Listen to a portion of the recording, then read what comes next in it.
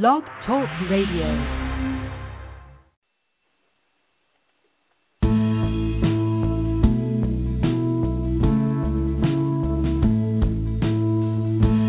Morning, and thank you for joining us on Blog Talk Radio.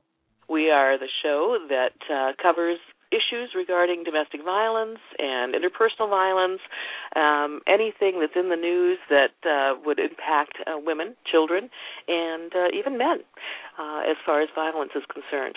Today, I'm Heather Stark. I'm your host, and I come to this topic from about the last 15 years. I went to the University of Colorado, got a master's degree, and focused on domestic violence, been very interested in the field. Right now I'm working on my dissertation for a PhD in psychology, and I am very, very fortunate to have with me today Barry Goldstein. He is a domestic violence author, speaker, and advocate. He's been doing this for a number of years. He's nationally known, former attorney, so he's very well equipped to talk about what we're going to be discussing today, which is attorneys, lawyers, and DV. Barry, thank you for joining us. I've been looking forward to it, Heather. Good. Did I miss anything in your introduction? Is there anything else you'd like to add? Well, since you had the program last week, I am an instructor in the Batterer program that Phyllis Frank runs. Oh, wow. I didn't realize that. Yeah, Phyllis was our guest last week. She talked about intervention programs, perpetrator interventions, and the New York model, which is what she developed and uses, and it was a great program. It's available in our archives for listeners who missed that. So great, you work with Phyllis, and I cannot think of a higher recommendation. She's really quite something, and we really had a good program last week with her.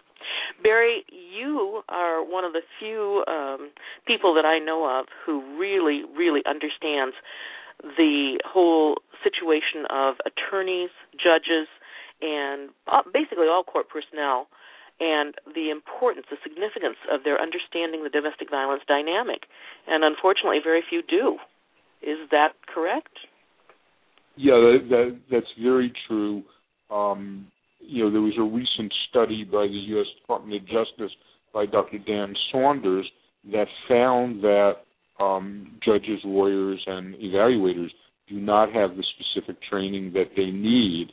And it's sort of the worst of all worlds because they don't know what they don't know, and so they think they're competent to handle domestic violence cases without looking to a domestic violence expert for assistance. And in doing so, they're putting children at risk. Yeah, that whole issue of custody. I went through a guardian ad litem training for several days here in Washington State, and although they addressed the issue of domestic violence, it was kind of like they didn't quite get it. They thought they got it, but they didn't. So that was kind of a shocker to me. What do you see as, well, let me rephrase that. In our state, in my state, there is no requirement that judges in particular get any particular training in domestic violence. They're required, of course, to have training and ongoing training, but no particular requirement that be in the area of domestic violence, even though a huge percentage of cases that they see, particularly in family court, are going to be domestic violence cases. Is that the situation? Is that a typical situation? I think there are many states where there is some required training for judges, but the problem is that sometimes the training isn't good, and other times when the training is good, the judges think they know everything, so they don't pay attention. And you often have judges like going in and out of the courts, and there are some judges who don't like domestic violence cases and try to avoid it and really don't have the training, don't want the training. And so we often have judges who do not have the needed training. But I think even worse than that, judges were lawyers before, and a lot of times they got their information from evaluators who were thought to be the experts, but evaluators are usually psychologists, psychiatrists, who are experts in mental illness, they're experts in psychology. They know almost nothing about domestic violence, and so a lot of misinformation is repeated in the courts, and lots of times lawyers who later become judges got that information, the wrong way. And, if you think about it, at the start of the movement to end domestic violence, we had no research. And so, courts had to figure out how to respond, and they never got into the habit of looking at the research that would inform their decisions. Now there's very substantial research that would allow them to get the cases much better and better protect children, but they're not used to looking at this research, and very frequently we'll see evaluators who can't answer questions about the research, aren't familiar with it, but the courts don't discredit them when they don't have this knowledge.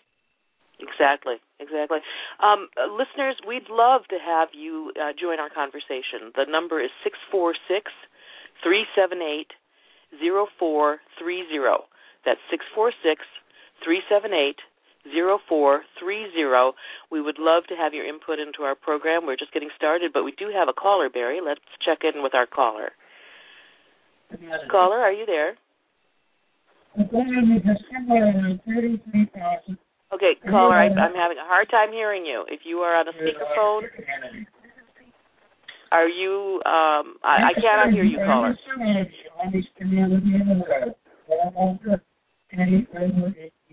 Okay, listener, I can't hear you, so you're going to have to make a different connection. You're going to have to call in with a different phone number or from a different phone because we just cannot hear you. The voice quality isn't there. Sorry about that, Barry. So, in my experience, which is admittedly limited in working with judges and lawyers, it's very disheartening to realize that they don't have that basic knowledge.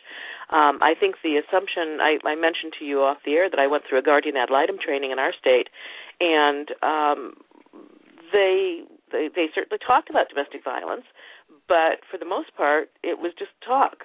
You could tell that they didn't quite get it. And one of the comments that was made to me is, well, you have to assume when you have these parents in front of you that they're equally responsible, that they're equally committed, that they're equally interested in reaching a resolution. And yet, statistically, that's not the case. You know as well as I do that the majority of people are able to arbitrate and work out their own parental parenting plans, and that contentious group, I think that's about 15 to 20% of the people who actually go to court and on child custody battles, and of that, a very high percentage involves domestic violence. So you've got a number of factors that indicate that it may not be a 50-50 likelihood that the people before you are equally capable and dedicated and loving and all that other stuff. Is that your experience? Yeah, if I could give you specific research on that, in reality, only about 3.8% of all custody cases go all the way through trial and often far beyond. And these are the problem cases. And the fact is about 90% of these cases are really domestic violence cases. And it's the worst, most dangerous abusers, men who believe that she had no right to leave, so he's entitled to do anything he has to regain control. And they're going after custody to regain control over her after she left. And you're absolutely right. We constantly hear judges and lawyers and evaluators who have gone through the inadequate training talking about children need both parents equally, and that's a lie. Children need their primary attachment figure more than the other parent. They need the safe parent more than the abusive one. But the courts are acting as if they need both parents equally. Yeah. So instead of forcing the abuser to stop abusing, they're forcing the victim to cooperate with her abuser and then punish her when she doesn't do that. And absolutely. Heather, if I could just mention something, because you talked about guardian ad litems, and I have a resource that might be really helpful.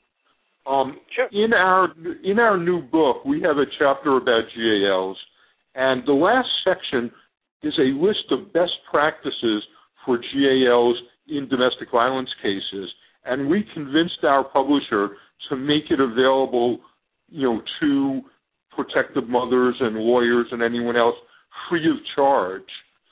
So wow. if anyone wants to go to my website, which is barrygoldstein.net, and go to the list to the books, go to representing the domestic violence survivor, they can get access to that several pages. They can give it to their GAL. They can use it for training. They can use it for anything they want, and hopefully that will help educate GALs. Oh, that's wonderful. That's wonderful. And as a person who is, for a person who is going through that whole custody problem, it would be good. You know, when you go through all of that, everything is hitting you, and you don't know what's what. You're trying to take advice from the people that you think you should trust, and you just are in a quandary. You just don't know exactly what you should do and what's best for you and your children. I always say that just like new mothers have a birthing doula, we should have divorce doulas for women going through domestic violence situations. But to have something like that, a list of best practices for GALs would help tremendously, I think, for a woman who's going through having to select a GAL or approve the selection of a GAL. Because the whole thing is just so daunting at the time. So thank you so much. I'm glad your publishers were able to do that for us. And again, we'll mention how to access that again at the end of the show. One of the things that I find distressing is, talking about GALs is how much influence that they have. And again, we have here in our state, we have two sources for GALs. One is called CASA, which King County, I shouldn't say our whole state, but they're volunteers who are pretty well trained to work as GALs. Then you have professional GALs, and the only people in this county who are allowed to be GALs are licensed attorneys and licensed psychologists.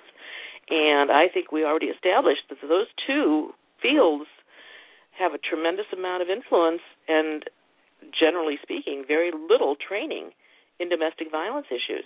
Am I wrong on that?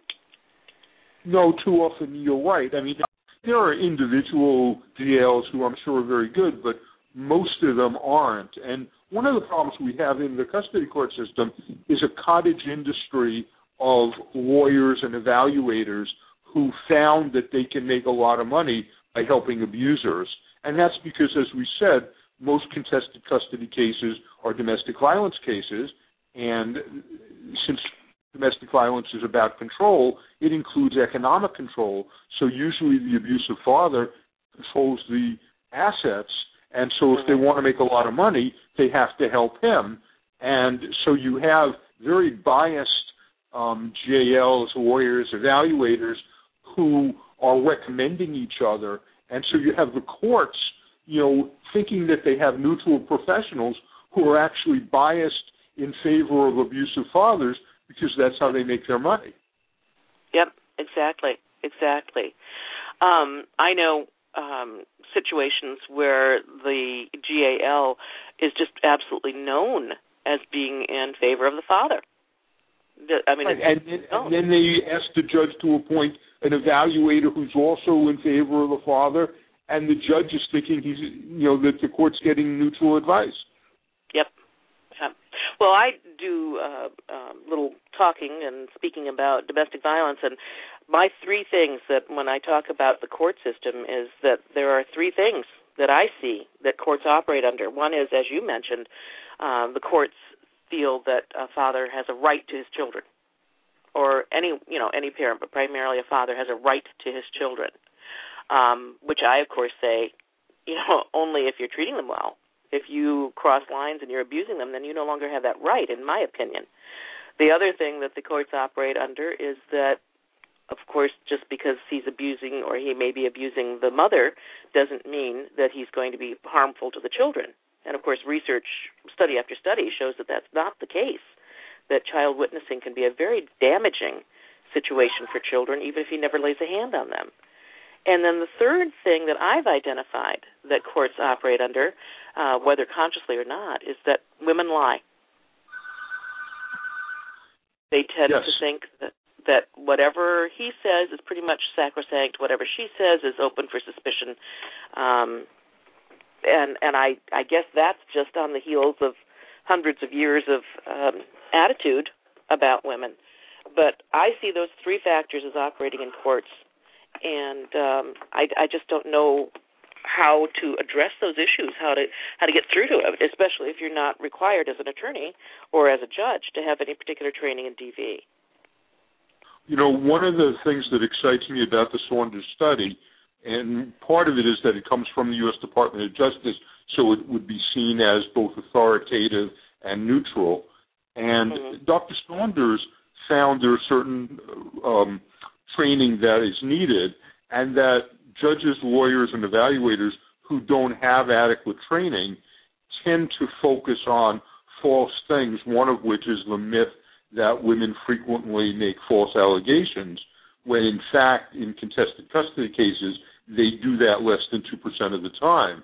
So to the extent that you have a judge, lawyer, or evaluator focusing on the belief that women make false allegations, that has nothing to do with the mother in that case.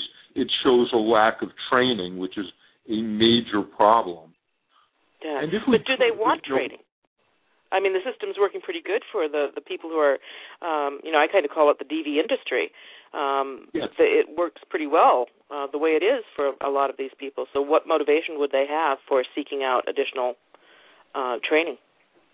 Well, and you're right, they don't, but maybe that goes to the next point that I really wanted to talk about, which you raised in terms of the impact of domestic violence on children. And you and I think, touched on this the first time we communicated, that there is now a lot of medical research about the impact on children of witnessing domestic violence, child abuse, and other traumas. And it's cumulative, and so that the more the children experience, the exponentially greater the harm is. And what we see is that children have more illnesses and injuries as children and then later as adults. And their life expectancy is reduced.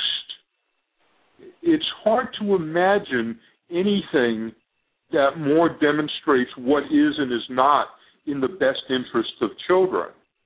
In other words, when these courts focus on, the rights of the parent, or, keeping both parents in their lives, or alienation, or who has more money, or a nicer home, they're comparing this to how long the child's going to live. They're taking years off the child's life.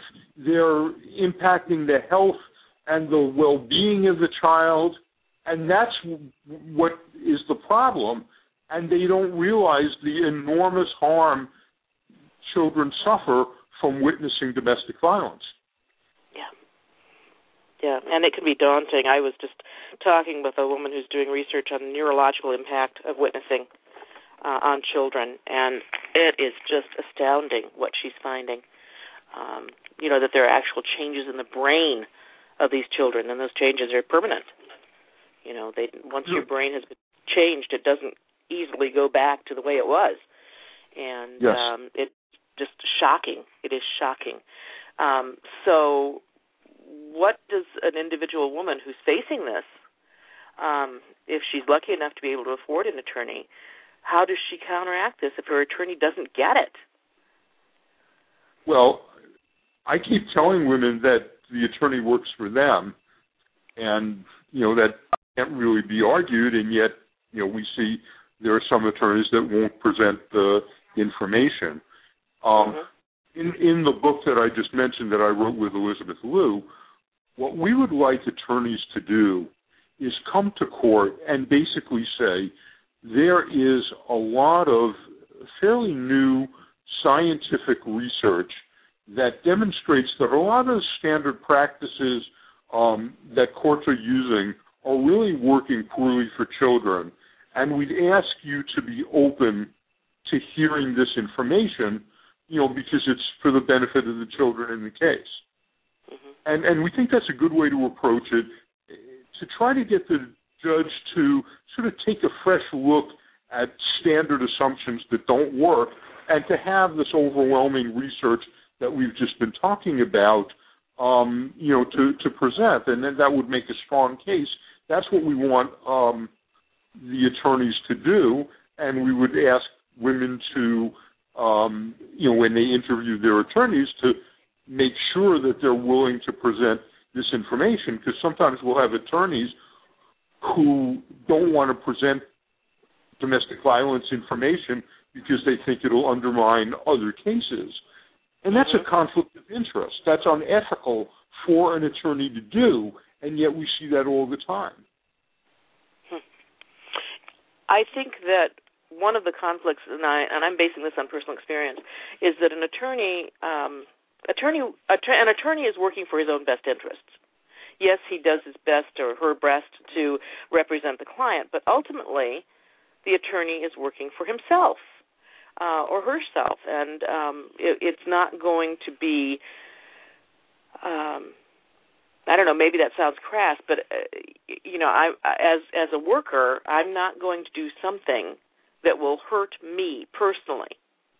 So if I'm representing a client and I believe that this client is experiencing something that is not going to be beneficial to me to represent, then I wouldn't do it, right? Well, ethically, an attorney cannot undermine one client's case to help another client's case, which is really what that's about. Now, there's a basic conflict. I mean, think about a doctor who has to decide whether to recommend some tests that he's going to get paid for. So there's a conflict, but you expect them to have a certain level of ethics. Yeah. But too often, the ethical groups within the legal profession are more interested in stifling criticism of the court system than protecting clients. I think that an attorney will also do, and again, this may be an aspersion against attorneys, but I think it's more of a comment on human nature. An attorney will not necessarily present a lot of information that he thinks is going to, or she thinks is going to just continue proceedings and not be, I don't know how to say this. It seems like a lot of times lawyers just want to reach a resolution. That their main thing is that I want to reach a resolution. Whether that is absolutely fair or safe or whatever is a secondary motive. Am I wrong in that? Well, I mean, most cases get settled, and they should get settled because it benefits clients to reduce legal fees, to reduce time, to emotion, et cetera, et cetera. So in general, promoting resolution of cases, that's a good thing. That's done in all different kinds of cases. The problem with domestic violence cases is that you can't negotiate with an abuser who sought custody solely to hurt the mother because you can't come to a resolution that is safe or beneficial. And that's what's not understood. So lots of times the court is looking for a settlement that they can get both parties to agree to rather than a settlement that, is fair. And, so there's a different interest of the parties. But for an attorney to want to settle, that's fine. But to pressure a client, what we see a lot of times is protective mothers are threatened that if they don't agree to a dangerous settlement, which might be shared parenting, might be unsupervised visitation, that they're going to be punished, so that they're going to have no contact with their children. That's the thing that's really unethical. And in fairness, I mean, attorneys are also people, and, they don't want children to be hurt. But the problem is that most attorneys don't understand the enormous risk to children and to their clients from domestic violence. And that's where the lack of the specific training that's needed comes in. So if a woman is selecting an attorney or trying to find an attorney, she's operating. We're assuming that she actually has funding and money enough to get an attorney. You mentioned interviewing an attorney. When a woman is going through that kind of trauma, I don't know. I don't know that she is in a position to be objective enough to actually do an interview. It's a pretty traumatic situation to be in when you're going through a domestic violence situation. And there's lots of fear and lots of anxiety. And how, it's not the same as if you want an attorney to help you with a real estate issue. I mean, it's so close to your heart and so close to, what you're experiencing in your life. How does a woman who's going through a lot of trauma find an attorney? And if I could add another thing, I think a lot of women, they know how horrible their partner is and how much the children need them, and they just think, the court system is going to protect children, and don't realize the problems in the court system until they're in it, and often have made decisions that undermine their case. To answer your question, one of the things I think is really helpful is women should be in touch with their local domestic violence agency. Even if, some agencies have legal programs, but even if they don't, they probably know some of the attorneys in the area that they've worked with that they could recommend. And so that's a good starting point. And also, an advocate can be assigned who will help her in a lot of ways and, help her deal with, what she's going through. Yeah. And then in interviewing the attorney, she needs to say, this is a domestic violence case. My children are in danger. And if I'm going to hire you, I need a commitment that you will present this information and you will advocate for me and for my children.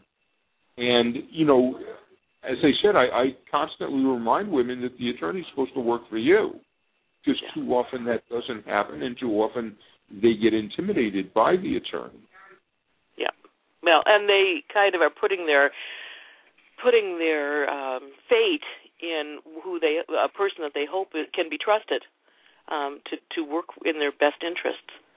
And sometimes that's not necessarily the case, either because the lawyer doesn't get it or because the lawyer is, motivated by different things. It's just such a difficult thing.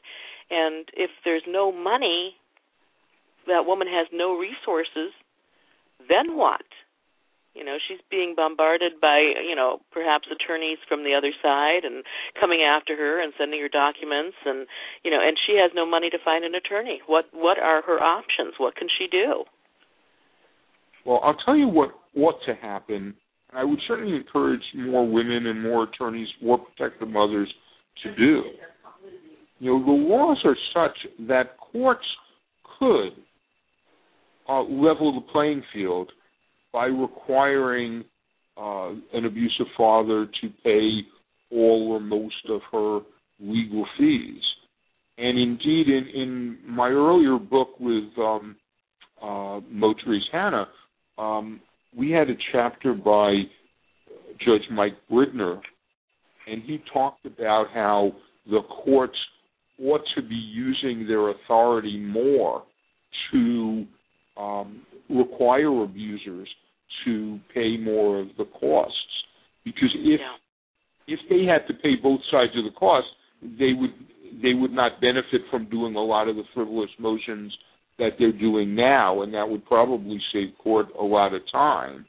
And so I think we need to ask courts to do that, and if we emphasize that economic abuse is a very important part of domestic violence, and in so many of the cases that I deal with, the abuser has told his former partner, if you leave me, I will bankrupt you.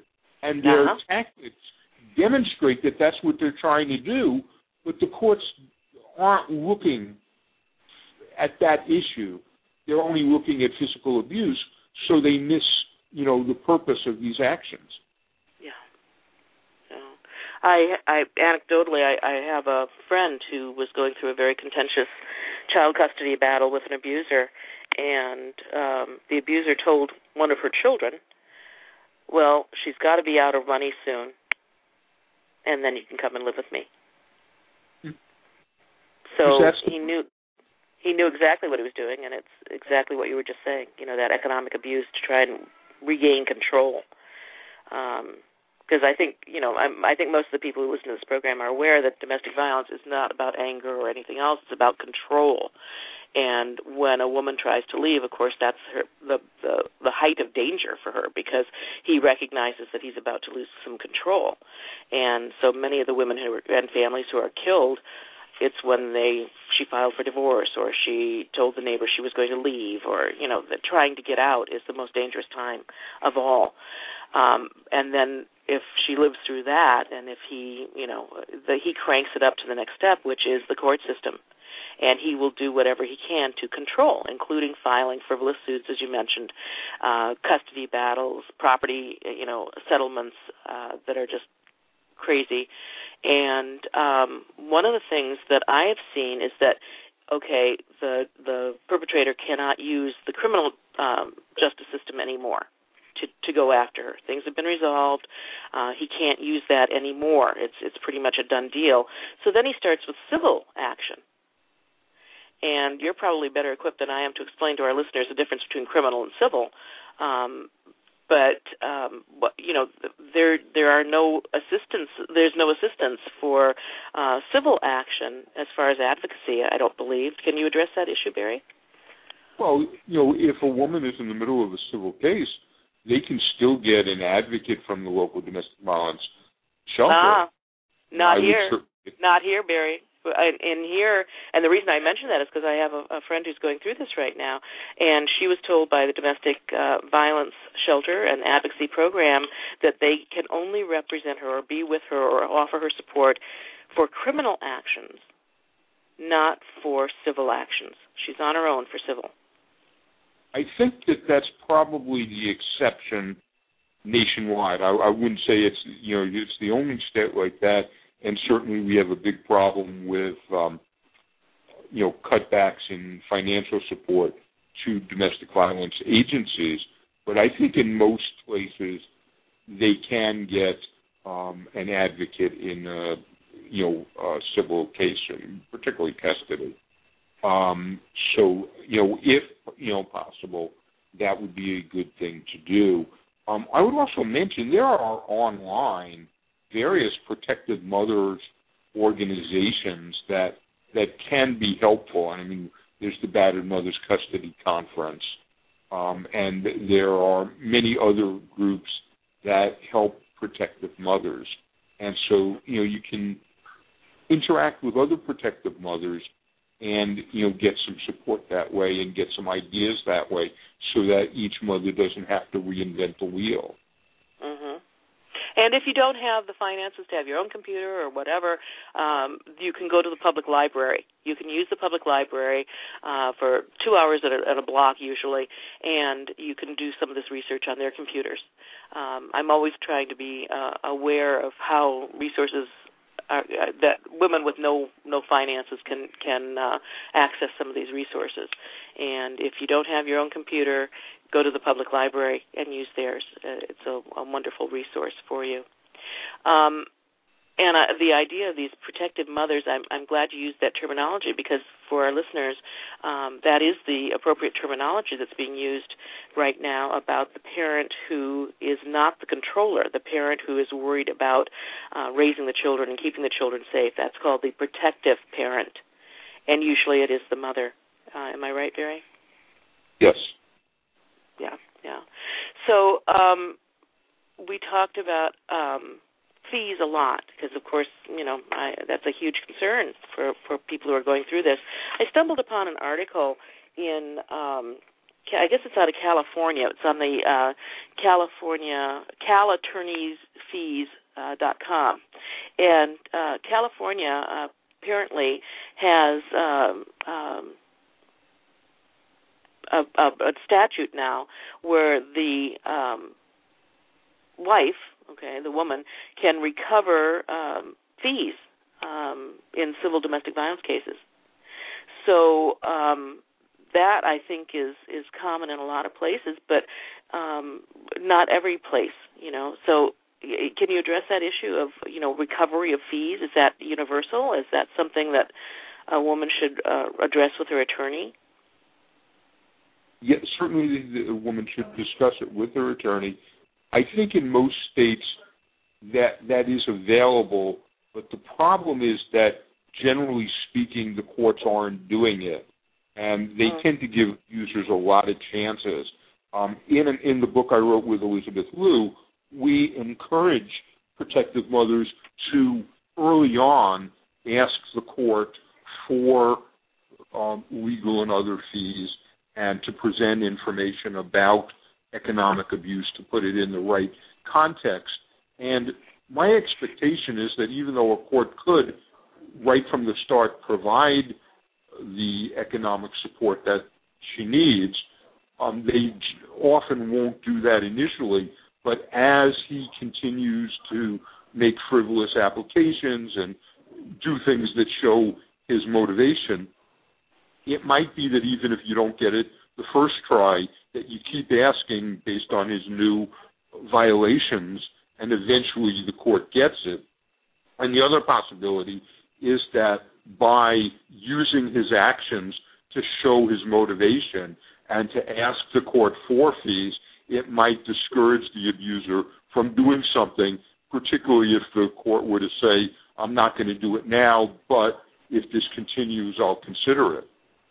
Mm-hmm. Mm-hmm. And one other thing I wanted to just say is that we would encourage protective mothers, when at all possible, to use an expert witness. And I'm trying to do some of that myself, but perhaps domestic violence advocates can also serve as expert witnesses and try to put together the pattern of abuse so that the court can better recognize it and help the court understand the harm here and why they need economic and other support.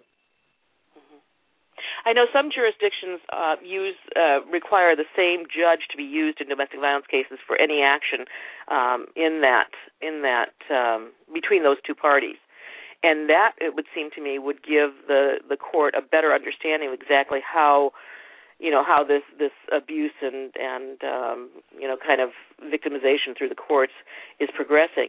But in some jurisdictions, you just get the luck of the draw with any judge as your case comes up, and then I would think it would be harder for the courts to see how abusive legal action is being from the perpetrator against the victim. Is that correct? Do you see that? Yeah, I certainly would agree with you that states that have like an integrated domestic violence court where one judge hears all cases between the parties is helpful and it works better. Of course, if it happens to be that the domestic violence judge doesn't get it, then it's a disaster. Yeah. But more often judges who are doing that and who hear the cases all the time get more understanding and tend to do a better job. What I have seen is that in many cases an abuser is given tremendous leeway to keep bringing charges against the spouse, against the wife, and just drag her in court. But once the abuser does something that is against the court's wishes, boom, it comes down on him with a fury. I can give an example of that. The perpetrator who's trying to regain control or use the courts for abuse will bring an action because the child didn't have a coat and therefore she shouldn't be getting child support because she's not dressing the kids right, or all sorts of frivolous things like that. And then and the courts keep allowing it. Okay, fine. They may turn him down in his request, but they allow him to keep bringing these actions. But then if the court says you will do such and such and he doesn't, then they take it more seriously. Right? Wrong? Well, to some extent, but I think there are 2 points that need to be made here. One is that there is widespread gender bias in the courts. So constantly we see things where if a mother did the same thing, she'd be in jail, but the father is given latitude to do these things and get away with it. And the other thing, we talked before about how infrequently mothers in contested custody make false allegations, in comparison, fathers involved in contested custody are 16 times more likely to make a false allegation than a mother. And, the first time I heard that, I said, no, that can't be right. I mean, women are not 16 times more honest than men. Mm-hmm. But that's not what the statistics found. It was referring to mothers and fathers involved in contested custody. And as we said before, 90% of these cases are domestic violence cases, and they tend to involve the most dangerous abusers. And those are the ones who are making these false allegations, and they're doing it constantly. Mm-hmm. So my question, and it's just a personal one, as I said, going back to my guardian ad litem training, how can an evaluator or a GAL possibly look at a situation, knowing these statistics, 16 times more likely that the abusive father that will make false allegations, percentage of time, the 3.8% of the contested cases involve domestic violence. How can an evaluator look at the parties before him or her and say, okay, it's a 50-50 chance that, he's the abuser or she's the abuser? I don't understand how you can make that assumption. And yet that's, in my understanding, what GALs and evaluators in courts operate on. Well, part of it is they don't know the research that we know. So, many, as I said before, believe that women frequently make false allegations because they don't have the training that they need. Another part of it is that there is a sense that, mothers in this still sexist society do most of the child care. And that gives mothers an advantage, or really gives children an advantage.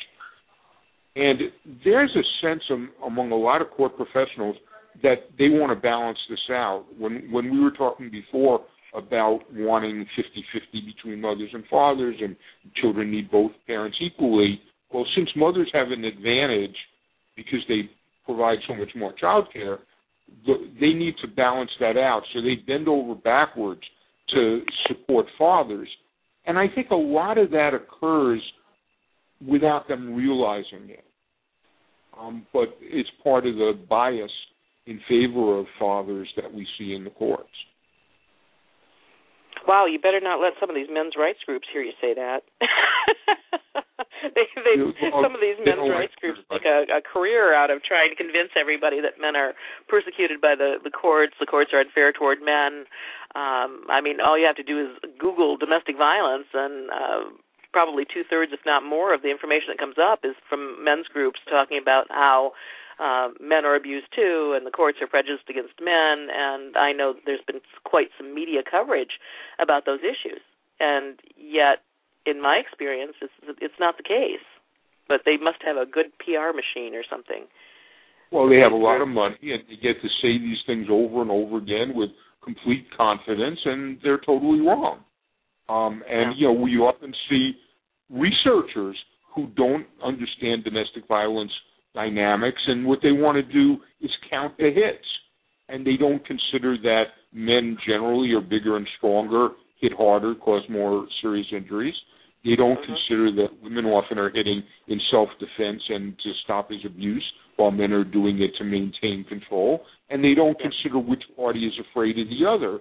And so they get very wrong information, and yet we'll often see the media, have a screaming headline because it's sort of the man bites dog kind of thing. It's the opposite of what we've been hearing.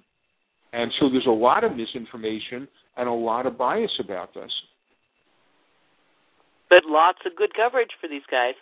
Lots of good coverage. I don't think that a day goes by that I don't see some article talking about how unfair the courts are toward men, or how, the courts are prejudiced against men. And, wow. If you see this stuff over and over and over,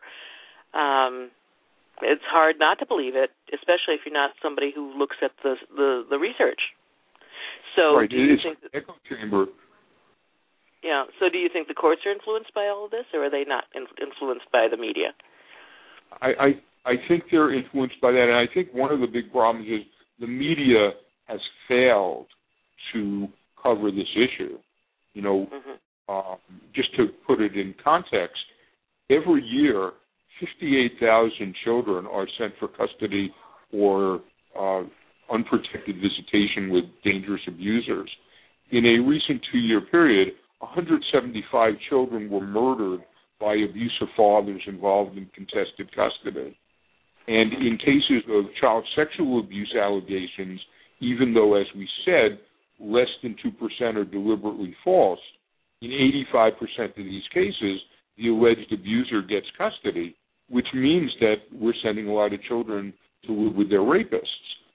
And that's scary when we look at that big picture, and yet, you know, the court system is really defensive about that. When you tell them, hey, you know, the court system is broken and here's the research, they don't want to hear it. And as a matter of fact, they often retaliate against mothers or attorneys who dare to talk about, you know, the failure of the court.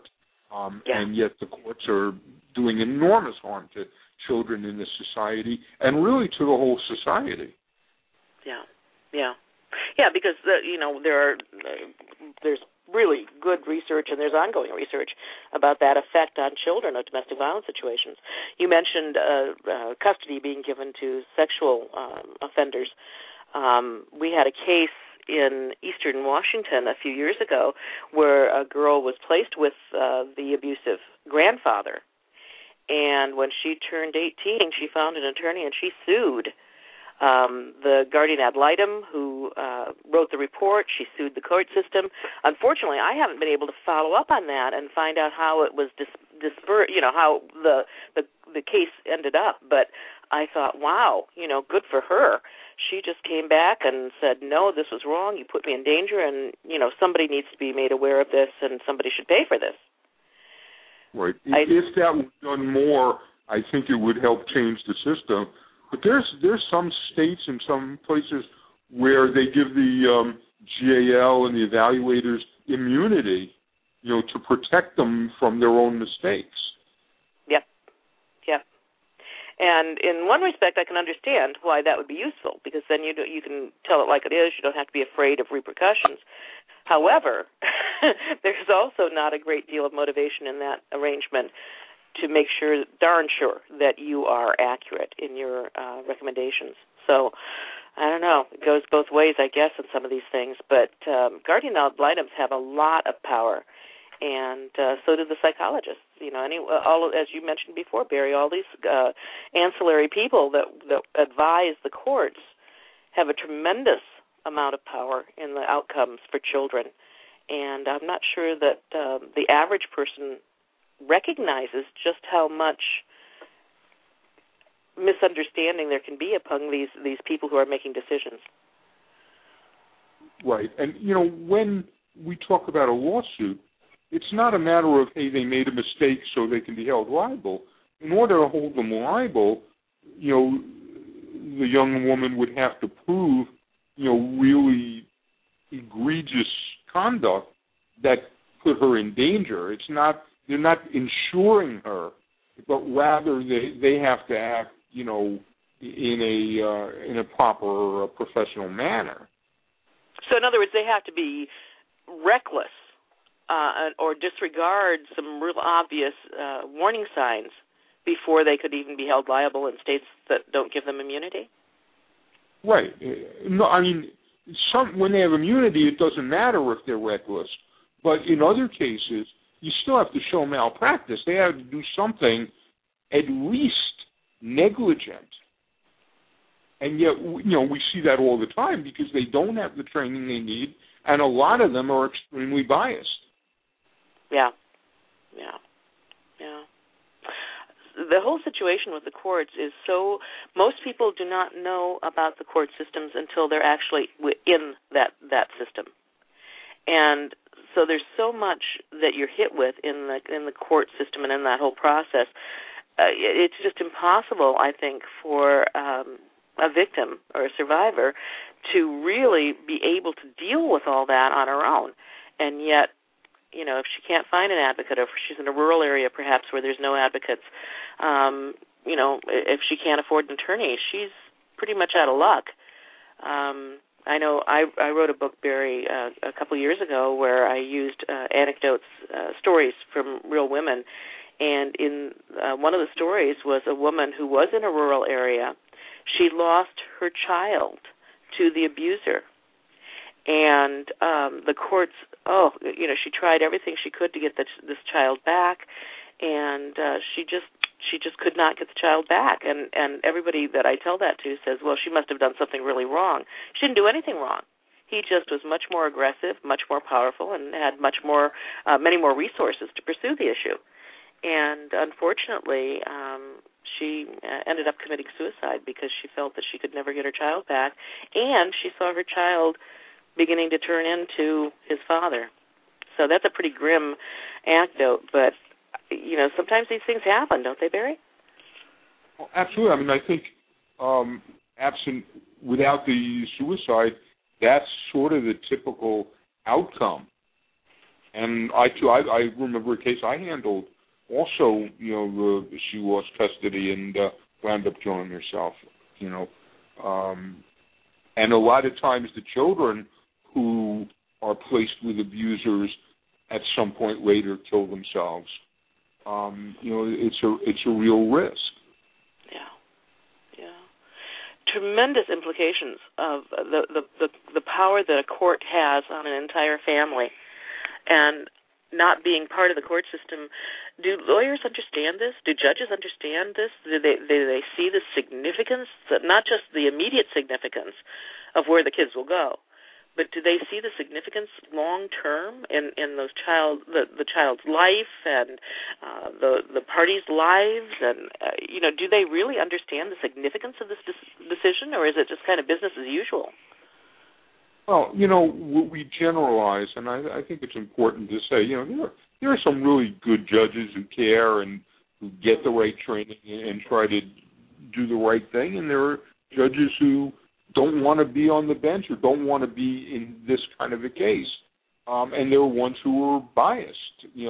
I'm sure there are judges who, have the same kind of domestic violence beliefs as the abusers. So, it varies. But they're not getting the training that they need to understand the risk. In the Saunders study, they specifically said, we need you to know the impact of domestic violence on children. We need you to know risk assessment. We need you to know post-separation violence. This is fundamental kinds of things. And the interesting thing is, this is exactly what domestic violence advocates and experts know. And yet the courts are using psychologists instead of domestic violence experts to handle domestic violence cases, and that contributes to getting it wrong. Yeah. Well, and as a future psychologist, I see this all the time. I see students that I work with who don't get it. I see professionals who really don't understand the dynamics of domestic violence.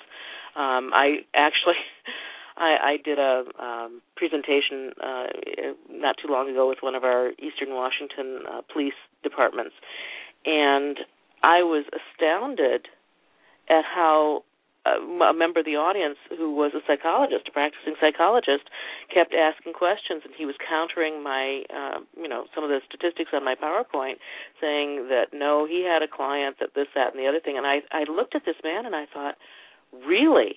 You really believe that? He was coming up with all of these things about how women lie and children are better off with their fathers, and that just as many men are abused by women as I thought, you're a practicing psychologist, you're a licensed psychologist, and the damage that you can do in people's lives with that misinformation is astounding. So hopefully I'll be a better psychologist than that. We certainly need psychologists that understand these issues, and to understand that knowing psychology, knowing domestic violence, they're two different subjects. When you know both, that's a great combination. If you only know one, you should consult with someone who knows the other. Yeah. In fact, in psychology, one of the ethical standards is that if you don't know a subject, you consult with somebody who does know. Exactly.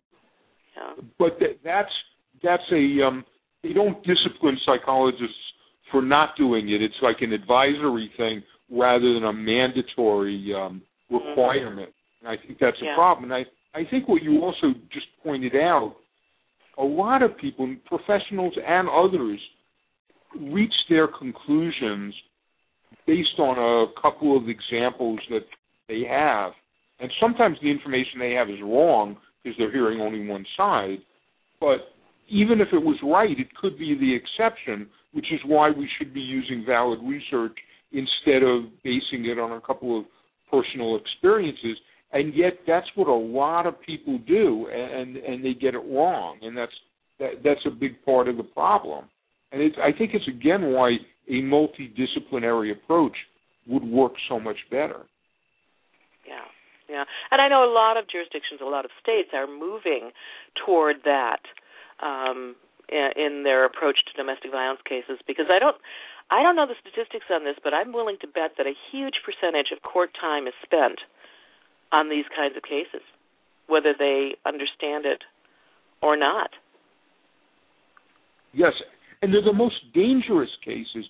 These are the cases where one of the parties or the judge or a lawyer is most likely to be killed or injured.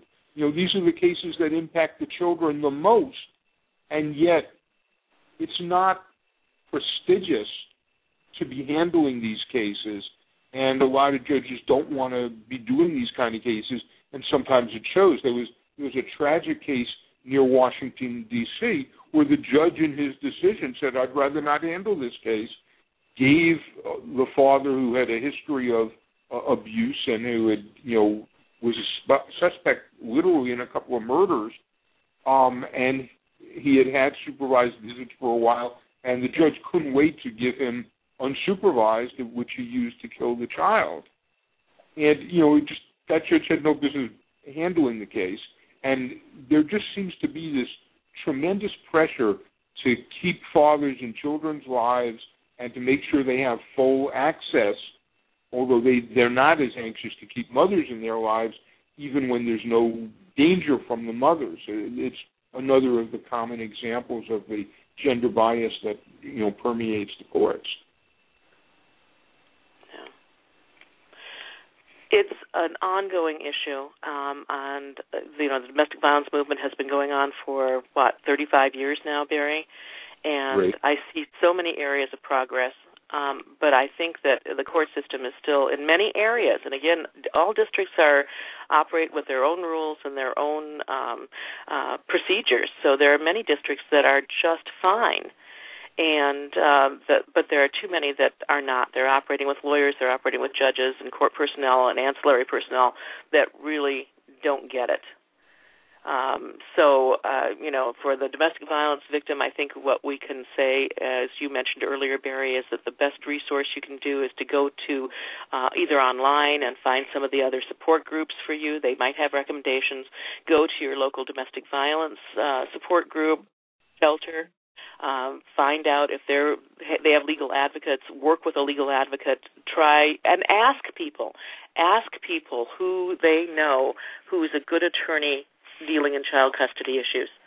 Because since child custody and property settlement are probably the biggest points of contention in a divorce situation, those are huge. And unfortunately, most people go into it not knowing what on earth they're going to face. And as you mentioned, Barry, I think a lot of people consider court is where you go to for justice. And ideally, that's the case. But court is pretty much where you go to have things settled. And whether it's settled in a just and fair manner, not necessarily so. Comments, Barry? No, you're right. I mean, that's the problem, and it's sad, and we can do better. And one of the frustrating things is that the success of abuser rights groups in promoting the use of custody as a way to regain control has resulted in undermining the progress that we were otherwise making in reducing domestic violence and reducing domestic violence homicide, so that the risk has now gone back up because mothers. Barry, thank you so much for joining us. I always end the show with a quote, and right now I'm quoting Oliver North, of all people. I'm trusting in the Lord and a good lawyer. Thank you for joining us, Barry. Join us next week on 3 Women, 3 Ways.